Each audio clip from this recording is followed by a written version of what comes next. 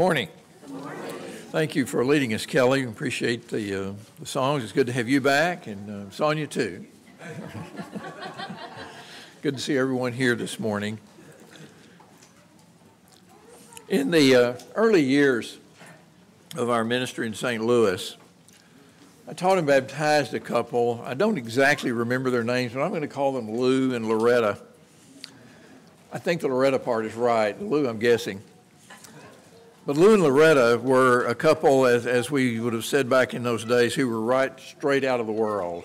They didn't have any Christian background. They didn't have any Christian moral values or anything of that nature. And teaching them was quite a challenge, especially Lou. Lou had a gambling problem. And it took a lot of persuasion to convince him that that was not something that a Christian ought to do. But one of the things I remember about Lou was his zeal. When he finally decided that he was going to follow Christ, he just was so excited about it and so zealous about it. And he wanted to get involved, and he wanted to do anything and everything that he possibly could do. And one of the things he wanted to do was to teach other people about Christ as he had been taught. And so he came to me one day, and back then, some of you will remember this, and if you do, try not to wince when I say it because everybody will know how old you are, but back in those days, the personal evangelism method of choice was the Jewel Miller film strips. Okay? Everybody's sitting there scared to death to admit. You remember those. Jewel Miller film strips was kind of it was a 5-lesson survey of the Bible designed to teach somebody about Christ and about what the Bible was all about. And you would show those one at a time, once a week, over a period of hopefully of just 5 weeks to people, and in that way teach them the gospel. And a lot of people were brought to Christ through that methodology. And I had taught Lou and Loretta using those old film strips, and so Lou came to me one Sunday and he said, "Can I borrow those film strips?" And I said, "Sure." He said, I want to teach my family. I want to teach my relatives. He said, I've gotten them to agree to all get together at my brother's house on Friday night, and we're going to see those film strips. I said, "Okay, great." So I let him have the film strips. And I thought, this is wonderful that he's wanting to do this so soon. And so he came back Sunday, and he was a little bit forlorn. And I said, "So how did it go?" And he said, "Well, it would have been okay," but he said, they just acted really tired. And I said, "Why?" And he said, "Well, it took 5 hours." And I said, "Lou, you didn't show them all 5 at one time, did you?" And he said, "Well, yeah, I thought that's what we were supposed to do." And I thought, no, that's not it. And I tried to explain to him. But you have to appreciate his zeal. At least he tried. He erred on the side of trying.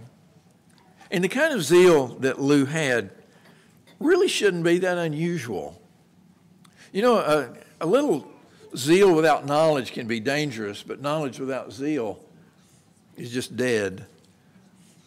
And so it shouldn't be that unusual for Christians to have the kind of zeal that Lou had. In fact, in Romans 12:8, as you heard read a minute ago, as part of presenting your body as a living sacrifice, holy and acceptable unto God, Paul says those who lead should do so with zeal.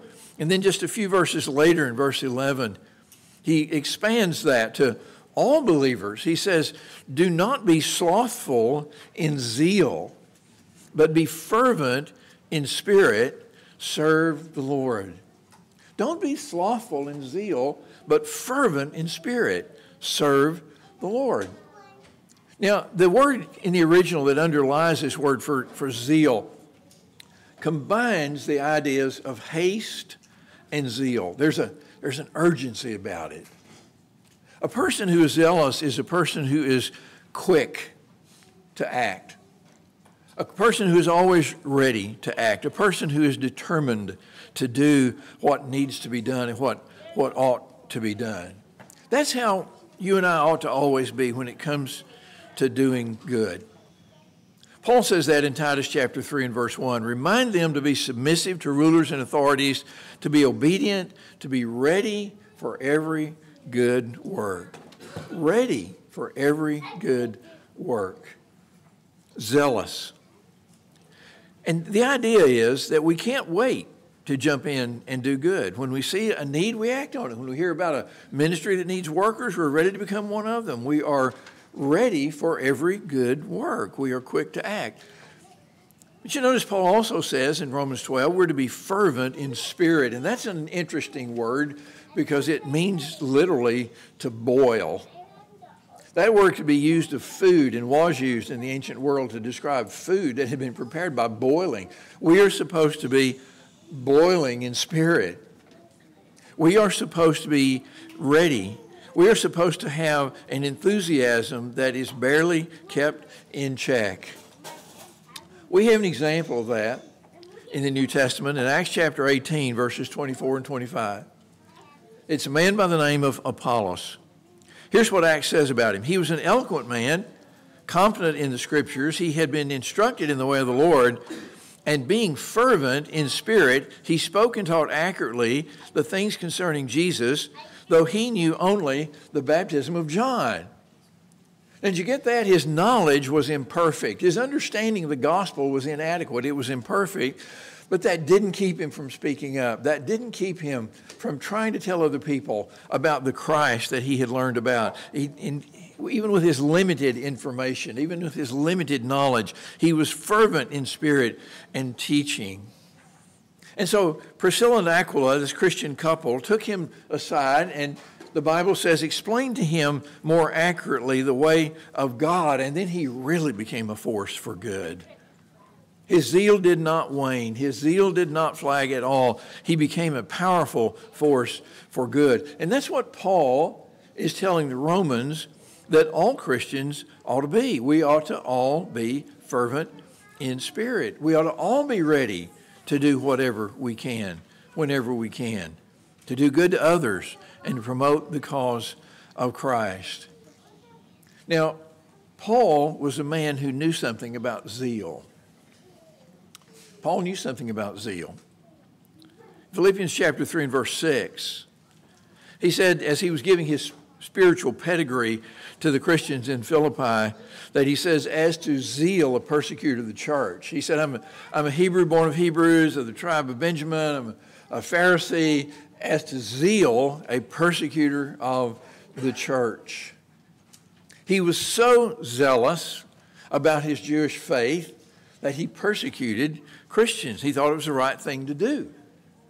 And he wouldn't hold back in doing it. In fact, he says in Galatians 1, verses 13 and 14, you have heard of my former life in Judaism, how I persecuted the church of God violently and tried to destroy it, and I was advancing in Judaism beyond many of my own people, so extremely zealous was I for the traditions of our fathers.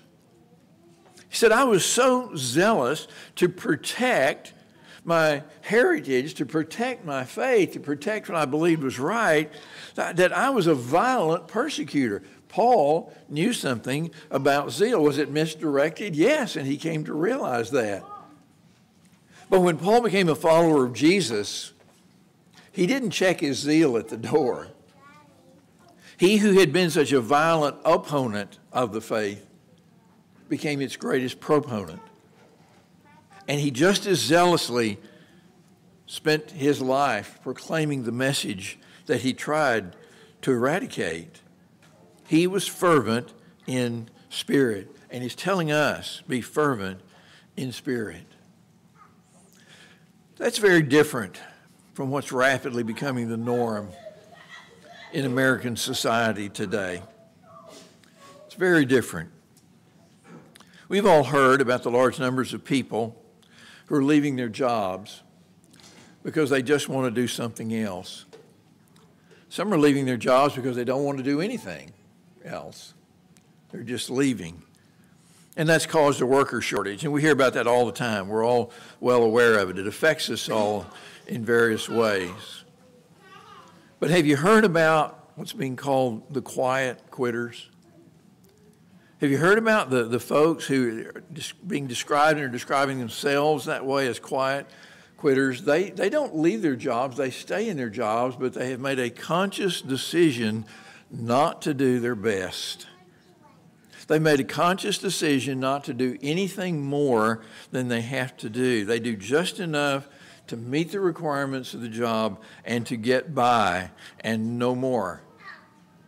A recent Gallup poll says that at least half of all American workers are quiet quitters. Those are the ones who acknowledge it. And the pollsters say it's probably much more than that because there are likely people who won't admit it. But they've made a conscious decision not to do their best. And that probably explains why you've noticed service being so bad in some settings. It's not that the workers aren't there, it's just they're not trying to do their best. They've just made a decision not to.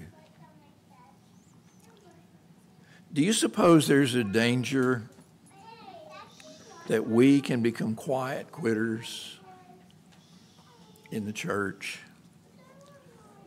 Do you suppose that's a possibility? Do you suppose that we might come to a conclusion, whether consciously or not, that we're just going to do the minimum of what we think our Christian job description requires? Just enough what we think we have to do to get by so we don't fall under the wrath of God? Just a decision that we're not going to be more involved than we have to be? If so, Paul says that's wrong. You know, we don't have a minimalist faith. Scripture doesn't teach a minimalist faith. It doesn't make allowances for quiet quitting in the kingdom. Instead, it teaches, as we have just seen, that we are to serve the Lord with zeal, that we are to be fervent in spirit like Apollos. And also, it teaches us that we're supposed to do our best at whatever we do. Whether it's what we're doing in the church, or whether it's what we're doing at work, or whether it's what we're doing at home, or anywhere, or anything else, we're supposed to be doing our very best. Paul said that in Colossians 3 and verse 17. He says, whatever you do in word or deed, do everything in the name of the Lord Jesus. Whatever you do in word or deed, do everything in the name of the Lord Jesus. Now, you've heard that, I know, but what does it mean? What does it mean to do something in the name of the Lord Jesus? What does it mean to do your job in the name of the Lord Jesus? What does it mean to be a husband or a father or a wife or a mother or a child in the name of the Lord Jesus? What does it mean to serve in the church in the name of the Lord Jesus? What does it mean to do anything in the name of the Lord Jesus? Well, it means simply to do it as His representative. To do it as His representative. We do it as though we were doing it for Him, because we are. N.T. Wright suggests that we ought to think of it this way. No matter what you're doing, think of yourself as standing under a banner that says, in the name of the Lord Jesus. That banner is just following you wherever you go. It's over your head, in the name of the Lord Jesus. So whatever you're doing it in the name of the Lord Jesus. Whatever we do, in word or deed, do it all in the name of the Lord Jesus. Now, that includes what we do as individuals, it includes what we do as the church. We ought to be striving to do our best. We need to be striving for excellence. We need to be striving for excellence, not mediocrity. Not the minimum, not the least, but the excellence. Doing our best, whatever we do in word or deed, doing it in the name of the Lord. And so that means if you're teaching a class, or you're cutting the grass, or you're giving food to the needy, or the worship that we're offering up, or you're preparing a classroom for your class, or you're greeting people who come to worship, or you're taking care of the appearance of the buildings, or you're caring for children, or whatever it is, everything that we do, we need to be striving for excellence in that. We need to be striving to do it in the very best way that we can do. I recently was reading a book by Bob Russell, who was the former minister of the Southeast Christian Church in Louisville, Kentucky. Huge congregation. And he says in that book that they had a slogan at Southeast. And it says, if it bears His name, it's worth our best. If it bears His name, it's worth our best. If we're doing it as the church of Christ, if we're doing it as the body of Christ, if we're doing it as followers of Jesus Christ, it deserves the best that we can give it. The question we ought to be asking always is not, what's the easiest thing we can do? Or what's the cheapest thing we can do? The question ought to always be, what is the best thing we can do? And what's the best way we can do it? When Linda and I lived in Texas, one of our deacons was our full-time custodian. His name was Hooley White. His name wasn't really Hooley, it was Hugo. But he was called Hooley. Everybody knew him as Hooley. He was a character. He was also a perfectionist. He was in charge of taking care of the whole facility, and it was a big facility. And he took care of it all by himself. And he wanted it to be the best all the time. He was especially proud of the lawn. Now, this is in West Texas, folks, where growing a lawn is about like having a lawn out in that parking lot, okay? But the lawn in front of the Anson Church of Christ was the most beautiful lawn anywhere in that part of the state. It really was. The grass, he fertilized it and watered it so heavily that it was so thick you could stand on it and your foot never got to the ground. The grass just held you up, okay? He mowed it 3 times a week during the season, 3 times a week. Right? He made sure it was perfectly trimmed. He didn't ever want it to look like it needed attention. And so he gave it constant attention because he thought it was important that whatever we do as the church, we do the best that we can do. Now, I don't know that anyone was ever brought to Christ by that lawn, but I'm confident we never drove anybody away by making them think that what we did there was not important. Because everything about it said, what we do here is important. You know, the reason for doing our best, whatever it is obvious. It's because God gave his best for us. We don't practice a minimalist faith because we don't have a minimalist Savior. We don't have a bare-bones salvation. Peter puts it this way in 1 Peter chapter 1. He said, he has caused us to be born again to a living hope through the resurrection of Jesus Christ from the dead, to an inheritance that is imperishable, undefiled, and unfading, kept in heaven for you, who by God's power are being guarded for faith, for salvation that is to be revealed in the last time. That's the kind of salvation we have. That's the kind of faith that we have. We have an inheritance waiting for us. It is imperishable. It is undefiled. It is unfading. Not one thing will be missing from it. Whenever you and I get there, it will be everything that God wants it to be. It will be absolutely glorious. We will be so thrilled and so blessed to be there. And it all came about because God gave his best. And the question then is, how can we not do our best? It cost Jesus his life. That's why Paul said, whatever you do. And he even applied that to the work of Christian slaves. If you look in Colossians 3, verses 23 and 24, just a few verses after he said, do everything in the name of the Lord Jesus, he said this, whatever you do, work heartily as for the Lord and not for men, knowing that from the Lord you will receive the inheritance, just like Peter talked about, that same inheritance, as your reward. You are serving the Lord Christ. So he says to these Christians who are slaves, and that's not the happiest kind of circumstance to be in life, is it? But he says, when you do your work, you do it as though you're working for Jesus because you belong to him. You are serving the Lord Christ, he said. That's what we have to remember, that no matter where we are or what we're doing, we are serving the Lord Christ, and that calls for the very best that we can give it, whatever it is. So we don't really have the option to be quiet quitters in the church. Why? Because God gave his very best for us. And also, if we give less than our best for him, we're going to turn away a lot of people that he has sent us into the world to win. In 1902, a Baptist minister named Howard Gross composed a song that's not in most of our hymnals anymore. It's not in ours. That may be a sign of the times. It's called Give of Your Best to the Master. The language may be a bit archaic, but the sentiment expressed in that song is timeless. Here are the last two stanzas. Give of your best to the Master. Give him first place in your heart. Give him first place in your service. Consecrate every part. Give, and to you will be given. God, his beloved Son, gave. Gratefully seeking to serve him, give him the best that you have.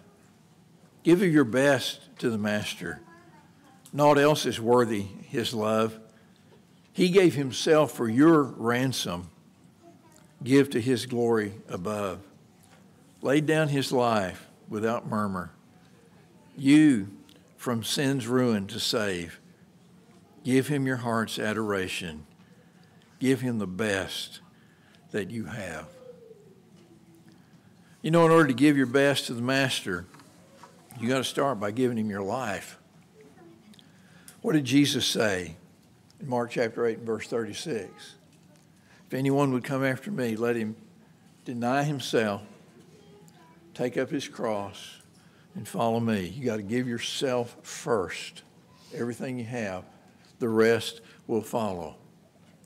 That means you start by confessing who he is, that he is the one who died to save you, and by turning away from sin, and by acknowledging that you have to have your sins washed away by his blood, and so you are buried with him in the act of baptism, and you rise to walk in a new life, a life that is lived in his service, so that whatever you're doing from that day forward, you're doing it in the name of the Lord Jesus. If you're ready to make that commitment today and start living that life, we want to invite you to come. Let's stand together and sing. Soldiers of Christ, the